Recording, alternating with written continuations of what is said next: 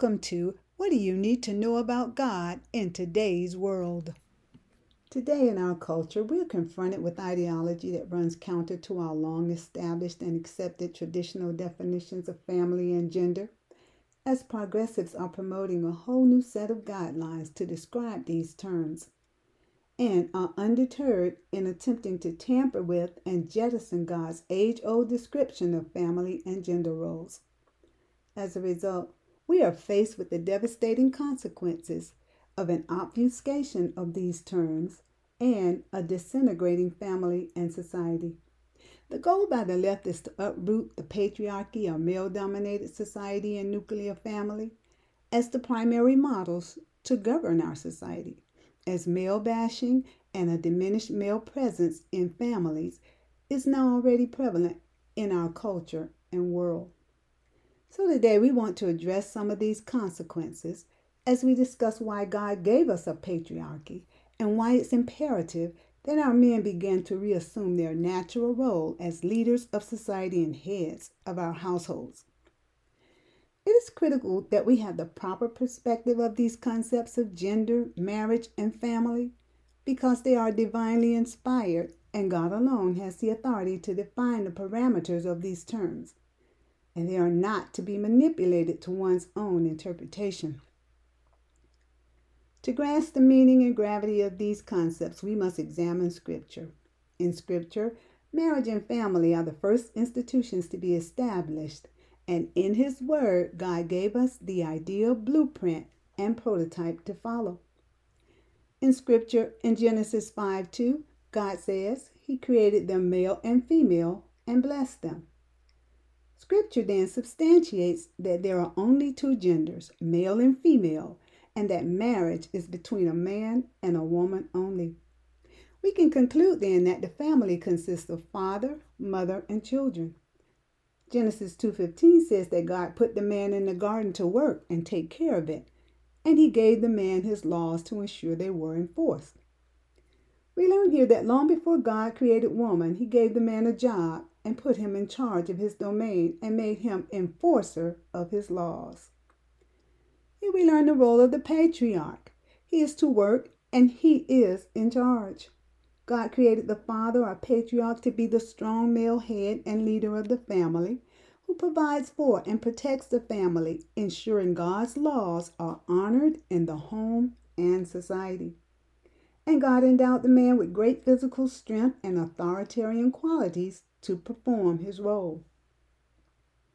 God then introduced the woman into the family. Genesis 2:21 says, God put the man to sleep and took a rib from his side and made woman. Genesis 2:18 says that God created the woman to be the man's helpmate. Here we learn that the woman's role is to be the man's helpmate in all of these endeavors of the home.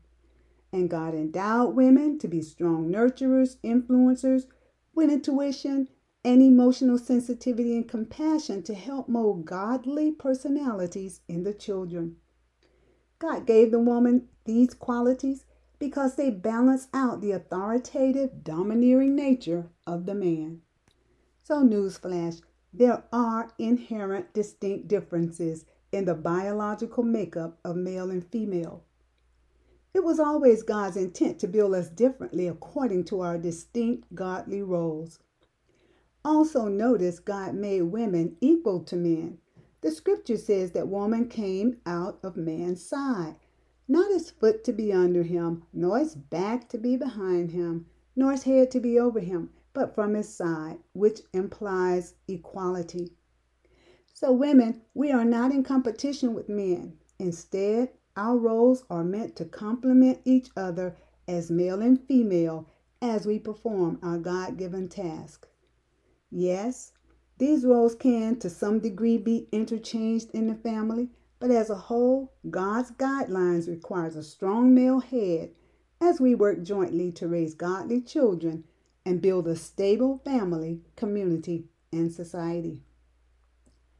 So beginning with Adam and throughout the Bible, God placed man at the head of every family, and this patriarchal model has persisted throughout history and enriched society. And unless we follow God's ideal blueprint, we risk sabotaging our own success, breeding breakdown of the family and instability in society, which is exactly what's happening in our culture today. And it's all preceded by this movement to usurp and dismantle the patriarchy and all of its underpinnings. Now, this movement has been ongoing for decades. Radicals work methodically to abolish, manipulate, and obscure the God-ordained context of gender, family, and marriage in order to normalize alternative forms. To begin with, decades ago, these radicals attacked the patriarchy when they coined the term midlife crisis. This term, in about the early 1960s, became associated with men attempting to regain youthful vitality. And many men influenced by this idea abandoned their children and spouses in droves in search for some youthful flings. And radicals are still encouraging this type of family damaging behavior in our males today. The attacks today are similar.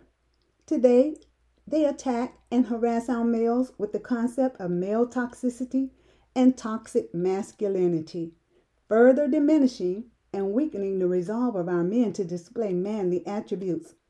They have also begun to feminize and emasculate our men, making them believe that it is normal for them to desire to be women or to dress as a female.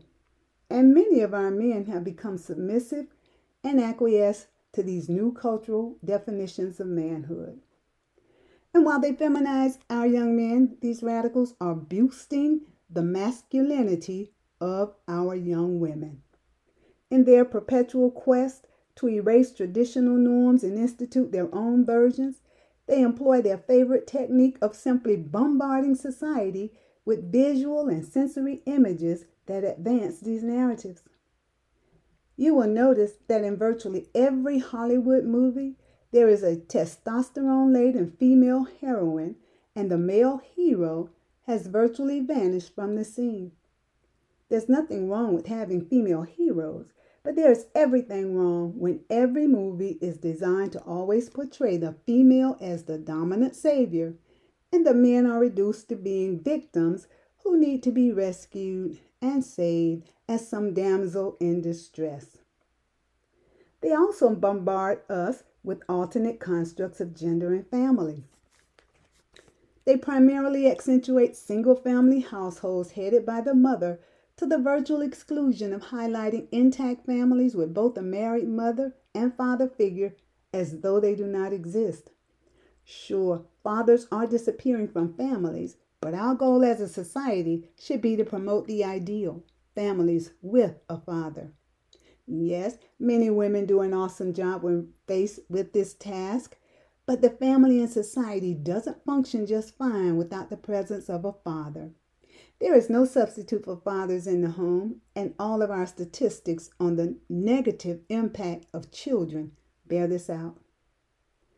Another alternate version of the family these radicals like to promote is the LGBTQ community and couples, even adopting children. Now, we and God love these people, and we need to pray for them because this is not God's design. Scripture says marriage is between a male and female. And the reasonable deduction from that is that a mother and a father rear the children. And that's God's way, and it's the only way to procreate and perpetuate humanity and families. But radicals believe they can push anything off on society by trying to indoctrinate us through their visual mediums of movies, commercials, music, games, advertisements, and ubiquitous visual displays.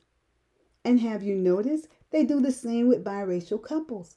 Now, there's nothing wrong with interracial couples. I have numerous biracial couples in my own family. But once again, radicals pretend that same-race couples do not exist. And there's everything wrong when all of these alternate models of gender and family are portrayed 99 to 100% of the time as the status quo. And the traditional models are excluded 99 to 100% of the time as though they are non-existent. Because that statistics indicates indoctrination. It is not a coincidence These visual entertainments have these recurring themes because they are attempting to condition the minds of all the people in society to accept the trends they aspire us to have, and they hope these efforts escape our detection. And we should all be alarmed and concerned because they're also indoctrinating our children, trying to get into their psyche at early ages to distort their God-given biological sex and image and pervert their innocence. Radicals are sexualizing our young kids, teaching sex education at early ages, blurring the lines between gender, and promoting transgenderism in our youth, while these kids are still trying to discover and comprehend the differences between the sexes in their own sexuality. They're also recklessly advocating allowing our young kids to choose their own sexuality, though they don't even choose their own food to eat. They're objectifying our young girls and even pushing for abortion without parental consent. They realize that a child's decision-making abilities are impaired at young ages, but it is all about them dismantling the nuclear family and patriarchy and establishing the type of culture they want to exist. Even the group Black Lives Matter has stated that one of their goals is to abolish the nuclear family. So without a doubt, the nuclear family is in trouble and on the verge of becoming extinct if we allow it, as these radicals try to socially engineer society, diminishing the man's role and conditioning you as an individual to mindlessly accept their designs of life versus God's. It might be fine if these things made no difference and gender and family and marriage were all just meaningless terms as some in our society like to say they are, but they are not. These are all God-ordained constructs, and to stray from God's model is dangerous and invites chaos and confusion. God's way is always best, and from the very beginning, there has never been any matriarchal societies. The patriarchy has been the foundation of every society throughout history and the world, and it makes for a better society for all. Compare society today with fatherless homes to about 60 years ago when the father was generally present in the home. The children were better behaved and weren't the criminals on the streets. Society was functional and neighborhoods were relatively safe. Now, this all may sound regressive to some, but it is the progressive ideas of these radicals that's causing our whole world to regress and spiral into immorality and disintegration. Let us be clear. Whole civilizations perish when godly foundations and traditions are removed. We need to recognize that it's time to align ourselves with God's word and not be controlled by the dictates of an ungodly culture that markets immorality. And we need to recognize that it's time for men to assume their rightful God-ordained place as head of their families and society, to help us save our children who are not expendable commodities, but are our future and treasures. God is looking for and ordained you men to fulfill your biblical role of the patriarchy and be real men. Real men don't fade into the background because a few people in society want to push them there. Real men realize their God-given biological sex and attributes as a male and resist internal urges and external pressures to be feminized.